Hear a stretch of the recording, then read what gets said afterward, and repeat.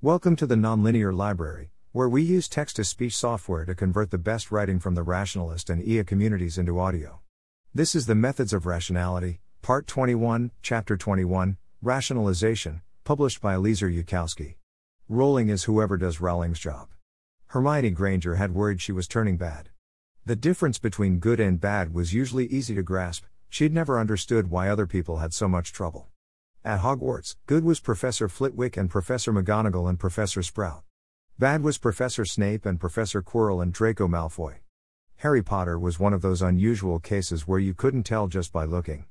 She was still trying to figure out where he belonged. But when it came to herself, Hermione was having too much fun crushing Harry Potter. She'd done better than him in every single class they'd taken. Except for broomstick riding, which was like gym class, it didn't count. She'd gotten real house points almost every day of their first week, not for weird heroic things, but smart things like learning spells quickly and helping other students. She knew those kinds of house points were better, and the best part was, Harry Potter knew it too.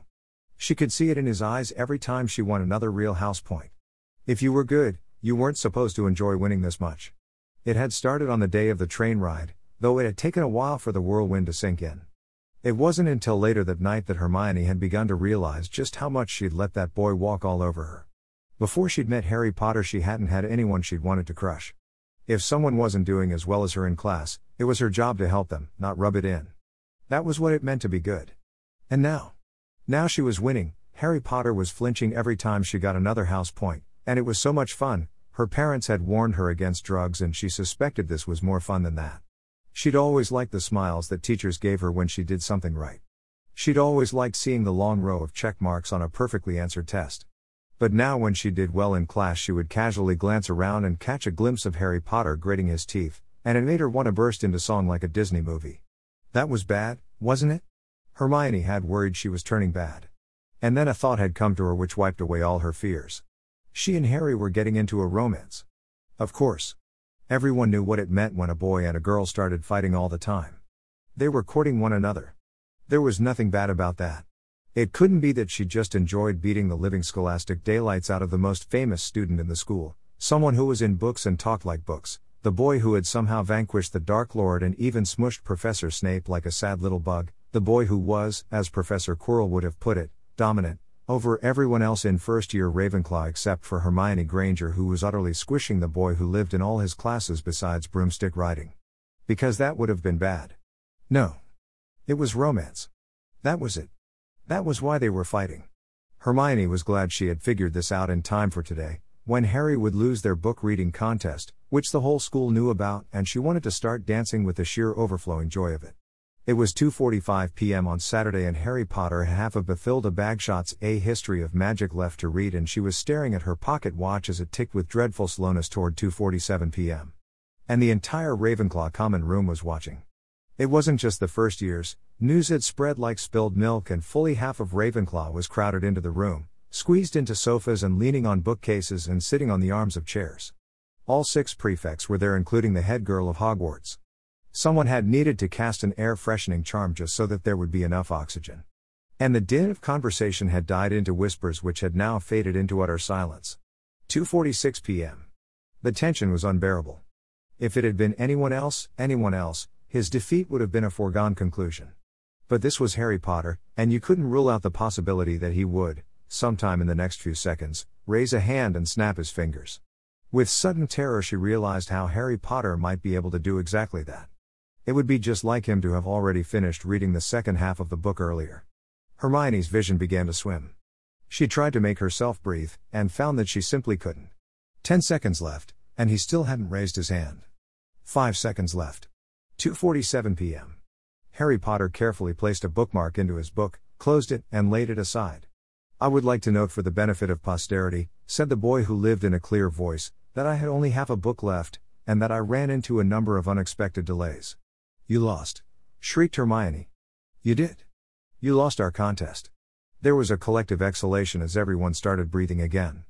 Harry Potter shot her a look of flaming fire, but she was floating in a halo of pure white happiness and nothing could touch her. "Do you realize what kind of week I've had?" said Harry Potter. Any lesser being would have been hard-pressed to read 8 Dr. Seuss books. "You set the time limit." Harry's look of flaming fire grew even hotter. I did not have any logical way of knowing I'd have to save the entire school from Professor Snape, or get beaten up in defense class, and if I told you how I lost all the time between 5 p.m. and dinner on Thursday you would think I was insane. Ah, it sounds like someone fell prey to the planning fallacy. Raw shock showed on Harry Potter's face. Oh, that reminds me, I finished reading the first batch of books you lent me, Hermione said with her best innocent look. A couple of them had been hard books, too. She wondered how long it had taken him to finish reading them. Someday, said the boy who lived, when the distant descendants of Homo sapiens are looking back over the history of the galaxy and wondering how it all went so wrong, they will conclude that the original mistake was when someone taught Hermione Granger how to read. But you still lose, said Hermione. She held a hand to her chin and looked contemplative. Now what exactly should you lose, I wonder? What? You lost the bet, Hermione explained, so you have to pay a forfeit. I don't remember agreeing to this. Really? Said Hermione Granger. She put a thoughtful look on her face. Then, as if the idea had only just then occurred to her, we'll take a vote, then. Everyone in Ravenclaw who thinks Harry Potter has to pay up, raise your hand. What? Shrieked Harry Potter again. He spun around and saw that he was surrounded by a sea of raised hands. And if Harry Potter had looked more carefully, he would have noticed that an awful lot of the onlookers seemed to be girls and that practically every female in the room had their hand raised. Stop! Wailed Harry Potter. You don't know what she's going to ask. Don't you realize what she's doing? She's getting you to make an advance commitment now, and then the pressure of consistency will make you agree with whatever she says afterward. Don't worry, said the prefect Penelope Clearwater. If she asks for something unreasonable, we can just change our minds. Right, everyone? And there were eager nods from all the girls whom Penelope Clearwater had told about Hermione's plan. A silent figure quietly slipped through the chilled halls of the Hogwarts dungeons. He was to be present in a certain room at 6 p.m. to meet a certain someone, and if at all possible it was best to be early, to show respect. But when his hand turned the doorknob and opened the door into that dark, silent, unused classroom, there was a silhouette already standing there amid the rows of dusty old desks. A silhouette which held a small green glowing rod, casting a pale light which hardly illuminated even he who held it, let alone the surrounding room. The light of the hallway died as the door closed and shut behind him, and Draco's eyes began the process of adjusting to the dim glow. The silhouette slowly turned to behold him, revealing a shadowed face only partially lit by the eerie green light. Draco liked this meeting already. Keep the chill green light, make them both taller, give them hoods and masks, move them from a classroom to a graveyard, and it would be just like the start of half the stories his father's friends told about the Death Eaters. I want you to know, Draco Malfoy, said the silhouette in tones of deadly calm, that I do not blame you for my recent defeat. Draco opened his mouth in unthinking protest. There was no possible reason why he should be blamed. It was due, more than anything else, to my own stupidity, continued that shadowy figure. There were many other things I could have done, at any step along the way. You did not ask me to do exactly what I did. You only asked for help. I was the one who unwisely chose that particular method. But the fact remains that I lost the contest by half a book. The actions of your pet idiot, and the favor you asked for, and, yes, my own foolishness in going about it, caused me to lose time. More time than you know. Time which, in the end, proved critical. The fact remains, Draco Malfoy, that if you had not asked that favor, I would have won. And not instead lost. Draco had already heard about Harry's loss, and the forfeit Granger had claimed from him. The news had spread faster than owls could have carried it. I understand, Draco said. I'm sorry. There was nothing else he could say if he wanted Harry Potter to be friends with him. I am not asking for understanding or sorrow, said the dark silhouette, still with that deadly calm. But I have just spent 2 full hours in the presence of Hermione Granger, dressed in such clothing as was provided me, visiting such fascinating places in Hogwarts as a tiny burbling waterfall of what looked to me like snot, accompanied by a number of other girls who insisted on such helpful activities as strewing our path with transfigured rose petals. I have been on a date, scion of Malfoy. My first date. And when I call that favor due, you will pay it. Draco nodded solemnly. Before arriving he had taken the wise precaution of learning every available detail of Harry's date, so that he could get all of his hysterical laughing done before their appointed meeting time, and would not commit a faux pas by giggling continuously until he lost consciousness. Do you think, Draco said, that something sad ought to happen to the Granger girl? Spread the word in Slytherin that the Granger girl is mine, and anyone who meddles in my affairs will have their remains scattered over an area wide enough to include 12 different spoken languages. And since I am not in Gryffindor and I use cunning rather than immediate frontal attacks, they should not panic if I am seen smiling at her. Or if you're seen on a second date. Draco said, allowing just a tiny note of skepticism into his voice. There will be no second date, said the green-lit silhouette in a voice so fearsome that it sounded, not only like a Death Eater, but like Amicus Caro that one time just before Father told him to stop it, he wasn't the Dark Lord. Of course it was still a young boy's high unbroken voice, and when you combine that with the actual words, well, it just didn't work.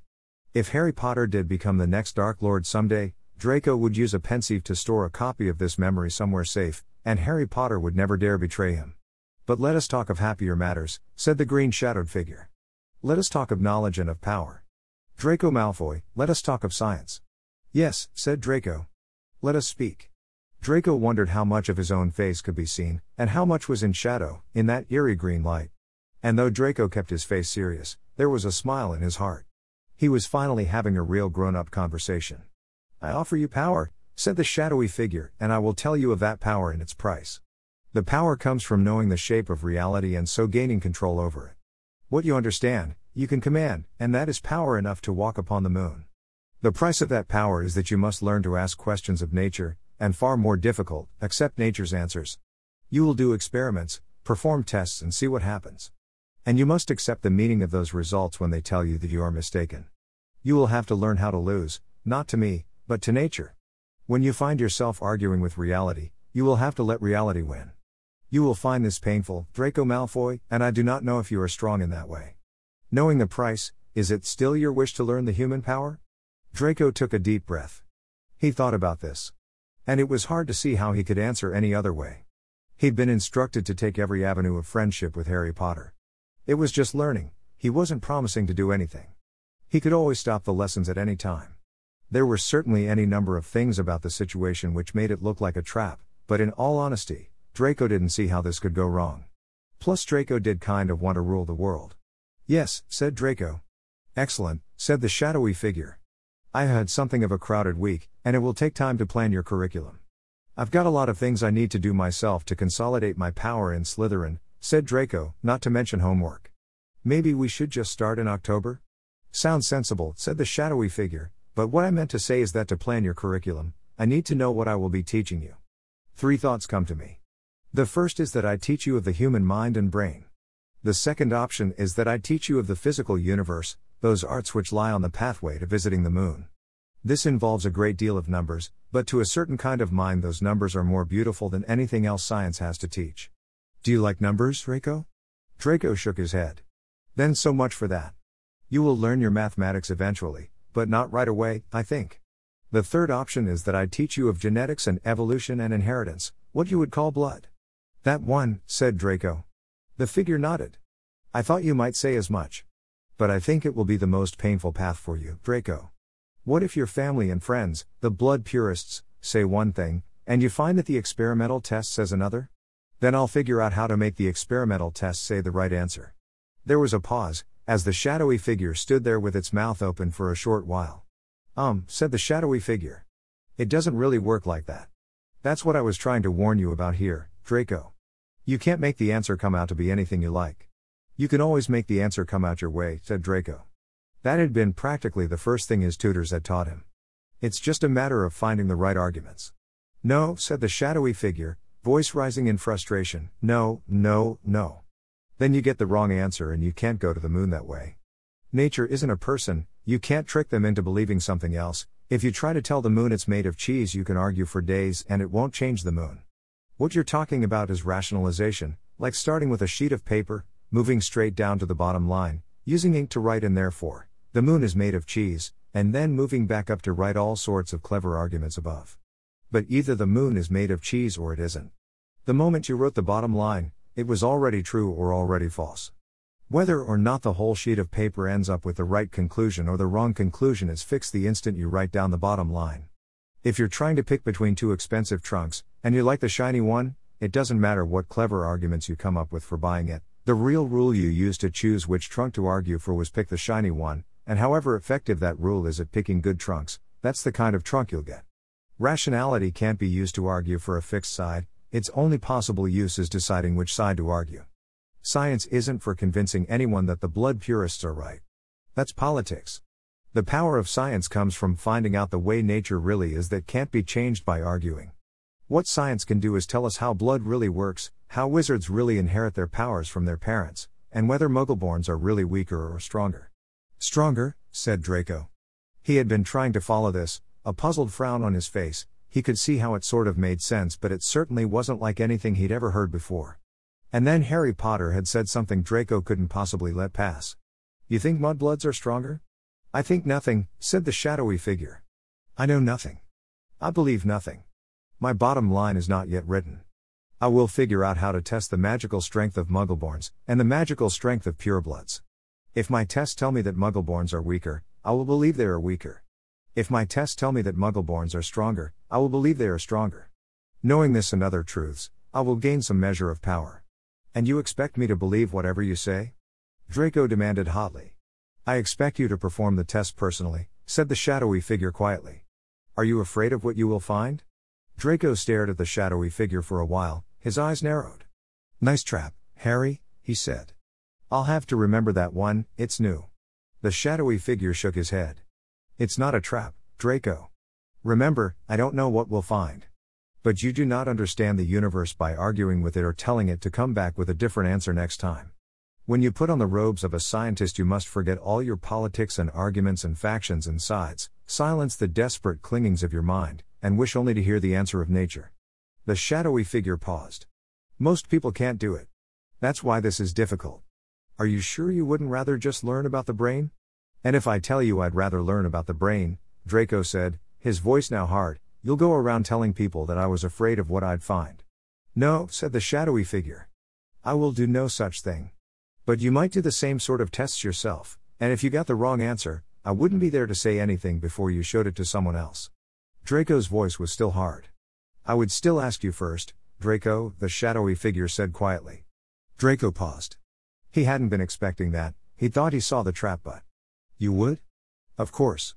How would I know who to blackmail or what we could ask from them? Draco, I say again that this is not a trap I set for you. At least not for you personally. If your politics were different, I would be saying, what if the test shows that purebloods are stronger? Really? Yes. That's the price anyone has to pay to become a scientist. Draco held up a hand. He had to think. The shadowy, green-lit figure waited. It didn't take long to think about, though. If you discarded all the confusing parts, then Harry Potter was planning to mess around with something that could cause a gigantic political explosion, and it would be insane to just walk away and let him do it on his own. We'll study blood, said Draco. Excellent, said the figure, and smiled. Congratulations on being willing to ask the question. Thanks, Draco said, not quite managing to keep the irony out of his voice. Hey, did you think going to the moon was easy? Be glad this just involves changing your mind sometimes, and not a human sacrifice. Human sacrifice would be way easier. There was a slight pause, and then the figure nodded. Fair point. Look, Harry, said Draco without much hope, I thought the idea was to take all the things that muggles know, combine them with things that wizards know, and become masters of both worlds. Wouldn't it be a lot easier to just study all the things that muggles already found out, like the moon stuff, and use that power? No, said the figure with a sharp shake of his head, sending green shadows moving around his nose and eyes. His voice had turned very grim. If you cannot learn the scientist's art of accepting reality, then I must not tell you what that acceptance has discovered.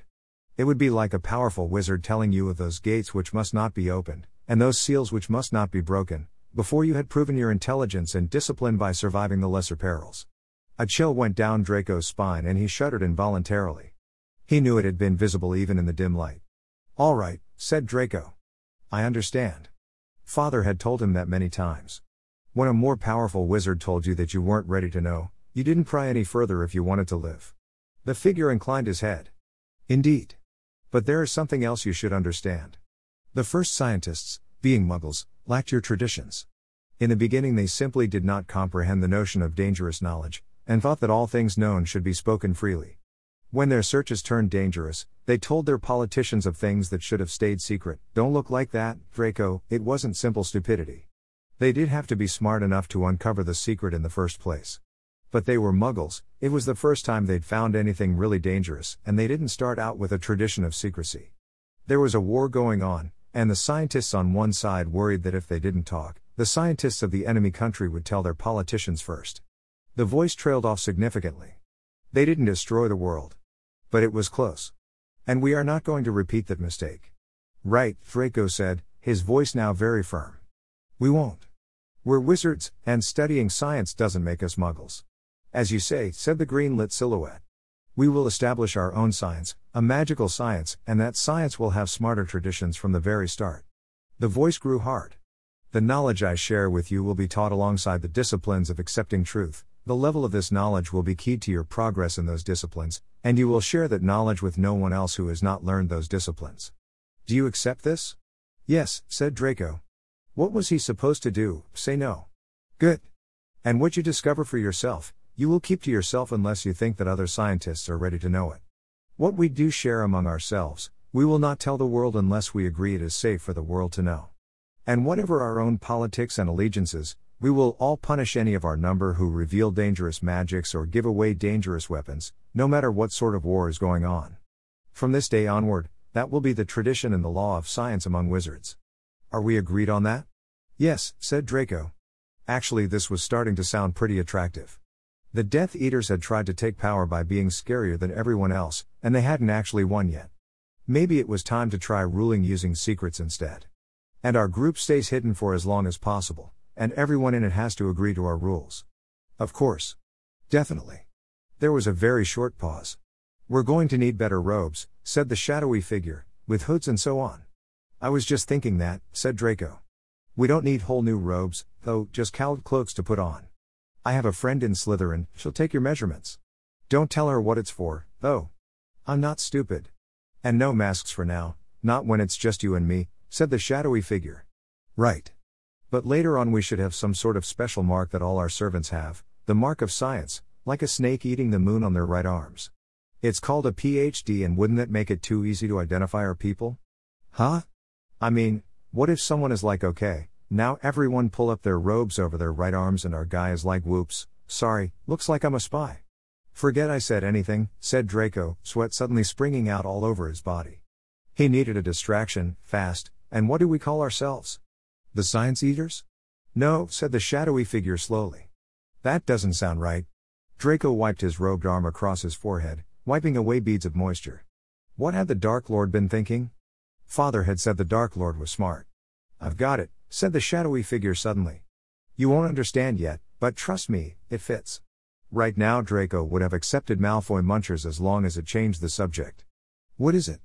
And standing amid the dusty desks in an unused classroom in the dungeons of Hogwarts, the green-lit silhouette of Harry Potter spread his arms dramatically and said, "This day shall mark the dawn of the Bayesian conspiracy." A silent figure trudged wearily through the halls of Hogwarts in the direction of Ravenclaw.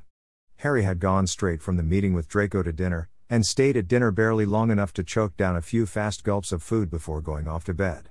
It wasn't even 7 p.m. yet, but it was well past bedtime for Harry. He'd realized last night that he wouldn't be able to use the time turner on Saturday until after the book reading contest was already over. But he could still use the time turner on Friday night, and gain time that way. So Harry had pushed himself to stay awake until 9 p.m. on Friday, when the protective shell opened, and then used the 4 hours remaining on the time turner to spin back to 5 p.m. and collapse into sleep. He'd woken up around 2 a.m. on Saturday morning, just as planned, and read for the next 12 hours straight, and it still hadn't been enough. And now Harry would be going to sleep rather early for the next few days, until his sleep cycle caught up again. The portrait on the door asked Harry some dumb riddle meant for 11-year-olds that he answered without the words even passing through his conscious mind, and then Harry staggered up the stairs to his dorm room, changed into his pajamas and collapsed into bed. And found that his pillow seemed rather lumpy. Harry groaned. He sat up reluctantly, twisted in bed, and lifted up his pillow. This revealed a note, 2 golden galleons, and a book titled Occlumency, The Hidden Arte. Harry picked up the note and read. My, you do get yourself into trouble, and quickly. Your father was no match for you. You have made a powerful enemy. Snape commands the loyalty, admiration, and fear of all House Slytherin. You cannot trust any of that house now, whether they come to you in friendly guise or fearsome. From now on you must not meet Snape's eyes. He is a legilimens and can read your mind if you do. I have enclosed a book which may help you learn to protect yourself, though there is only so far you can get without a tutor. Still you may hope to at least detect intrusion. So that you may find some extra time in which to study occlumency, I have enclosed 2 galleons, which is the price of answer sheets and homework for the first-year History of Magic class, Professor Binns having given the same tests and same assignments every year since he died. Your newfound friends the Weasley twins should be able to sell you a copy. It goes without saying that you must not get caught with it in your possession. Of Professor Quirrell I know little. He is a Slytherin and a defense professor, and that is 2 marks against him. Consider carefully any advice he gives you, and tell him nothing you do not wish known. Dumbledore only pretends to be insane. He is extremely intelligent, and if you continue to step into closets and vanish, he will certainly deduce your possession of an invisibility cloak if he has not done so already. Avoid him whenever possible, hide the cloak of invisibility somewhere safe, not your pouch, anytime you cannot avoid him, and step with great care in his presence. Please be more careful in the future, Harry Potter. Santa Claus. Harry stared at the note. It did seem to be pretty good advice. Of course Harry wasn't going to cheat in history class even if they gave him a dead monkey for a professor. But Severus's legitimacy, whoever'd sent this note knew a lot of important, secret things and was willing to tell Harry about them. The note was still warning him against Dumbledore stealing the cloak, but at this point Harry honestly had no clue if that was a bad sign. It could just be an understandable mistake. There seemed to be some sort of intrigue going on inside Hogwarts. Maybe if Harry compared stories between Dumbledore and the note sender, he could work out a combined picture that would be accurate? Like if they both agreed on something, then. Whatever. Harry stuffed everything into his pouch and turned up the quieter and pulled the cover over his head and died. It was Sunday morning and Harry was eating pancakes in the Great Hall, sharp quick bites, glancing nervously at his watch every few seconds. It was 8:02 a.m., and in precisely 2 hours and 1 minute, it would be exactly 1 week since he'd seen the Weasleys and crossed over onto platform 9 3/4. And the thought had occurred to him. Harry didn't know if this was a valid way to think about the universe, he didn't know anything anymore, but it seemed possible. That not enough interesting things had happened to him over the last week. When he was done eating breakfast, Harry planned to go straight up to his room and hide in the bottom level of his trunk and not talk to anyone until 10:03 a.m. And that was when Harry saw the Weasley twins walking toward him. One of them was carrying something concealed behind his back. He should scream and run away. He should scream and run away. Whatever this was, it could very well be the grand finale. He really should just scream and run away. With a resigned feeling that the universe would come and get him anyway, Harry continued slicing at the pancake with his fork and knife. He couldn't muster the energy. That was the sad truth. Harry knew now how people felt when they were tired of running, tired of trying to escape fate, and they just fell to the ground and let the horrifically befanged and tentacled demons of the darkest abyss drag them off to their unspeakable destiny. The Weasley twins drew closer. And yet closer. Harry ate another bite of pancake. The Weasley twins arrived, grinning brightly. "Hello, Fred," Harry said dully. One of the twins nodded. "Hello, George." The other twin nodded. "You sound tired," said George. "You should cheer up," said Fred. "Look what we got you." And George took, from behind Fred's back, a cake with 12 flaming candles. There was a pause, as the Ravenclaw table stared at them. "That's not right," said someone. Harry Potter was born on the 31st of July. "Heis coming," said a huge hollow voice that cut through all conversation like a sword of ice. "Theonewho will tear apart the very." Dumbledore had leapt out of his throne and run straight over the head table and seized hold of the woman speaking those awful words. Fawkes had appeared in a flash, and all three of them vanished in a crack of fire. There was a shocked pause, followed by heads turning in the direction of Harry Potter. "I didn't do it," Harry said in a tired voice. "That was a prophecy," someone at the table hissed. "And I bet it's about you." Harry sighed. He stood up from his seat, raised his voice, and said very loudly over the conversations that were starting up, "It's not about me. Obviously. I'm not coming here, I'm already here." Harry sat back down again. The people who had been looking at him turned away again. Someone else at the table said, "Then who is it about?" And with a dull, leaden sensation, Harry realized who wasn't already at Hogwarts. Call it a wild guess, but Harry had a feeling the undead Dark Lord would be showing up one of these days. The conversation continued on around him. "Not to mention, tear apart the very what? I thought I heard Trelawney start to say something withins just before the headmaster grabbed her. Like soul? Sun? If someone's going to tear apart the sun, we're really in trouble." That seemed rather unlikely to Harry, unless the world contained scary things which had heard of David Criswell's ideas about star lifting. "So," Harry said in tired tones, "this happens every Sunday breakfast, does it?" "No," said a student who might have been in his 7th year, frowning grimly. "It doesn't." Harry shrugged. "Whatever. Anyone want some birthday cake?" "But it's not your birthday," said the same student who'd objected last time. That was the cue for Fred and George to start laughing, of course. Even Harry managed a weary smile. As the first slice was served to him, Harry said, "I've had a really long week." And Harry was sitting in the cavern level of his trunk, slid shut and locked so no one could get in, a blanket pulled over his head, waiting for the week to be over. 10:01. 10:02. 10:03, but just to be sure. 10:04 and the first week was done. Harry breathed a sigh of relief, and gingerly pulled the blanket off of his head. A few moments later, he had emerged into the bright sunlit air of his dorm. Shortly after, and he was in the Ravenclaw common room. A few people looked at him, but no one said anything or tried to talk to him. Harry found a nice wide writing desk, pulled back a comfortable chair, and sat down. From his pouch he drew a sheet of paper and a pencil. Mom and Dad had told Harry in no uncertain terms that while they understood his enthusiasm for leaving home and getting away from his parents, he was to write them every week without fail, just so that they knew he was alive, unharmed, and not in prison. Harry stared down at the blank sheet of paper. Let's see. After leaving his parents at the train station, he'd gotten acquainted with a boy raised by Darth Vader, become friends with the three most infamous pranksters in Hogwarts, met Hermione, then there'd been the incident with the sorting hat. Monday he'd been given a time machine to treat his sleep disorder, gotten a legendary invisibility cloak from an unknown benefactor, rescued 7 Hufflepuffs by staring down 5 scary older boys, one of whom had threatened to break his finger, realized that he possessed a mysterious dark side, learned to cast Frigidero in Charms class, and gotten started on his rivalry with Hermione. Tuesday had introduced astronomy taught by Professor Aurora Sinistra, who was nice, and history of magic taught by a ghost who ought to be exorcised and replaced with a tape recorder. Wednesday, he'd been pronounced the most dangerous student in the classroom. Thursday, let's not even think about Thursday. Friday, the incident in potions class, followed by his blackmailing the headmaster, followed by the defense professor having him beaten up in class, followed by the defense professor turning out to be the most awesome human being who still walked the face of the earth. Saturday he'd lost a bet and gone on his first date and started redeeming Draco, and then this morning Professor Trelawney's unheard prophecy might or might not indicate that an immortal Dark Lord was about to attack Hogwarts. Harry mentally organized his material, and started writing. Dear Mom and Dad. Hogwarts is lots of fun.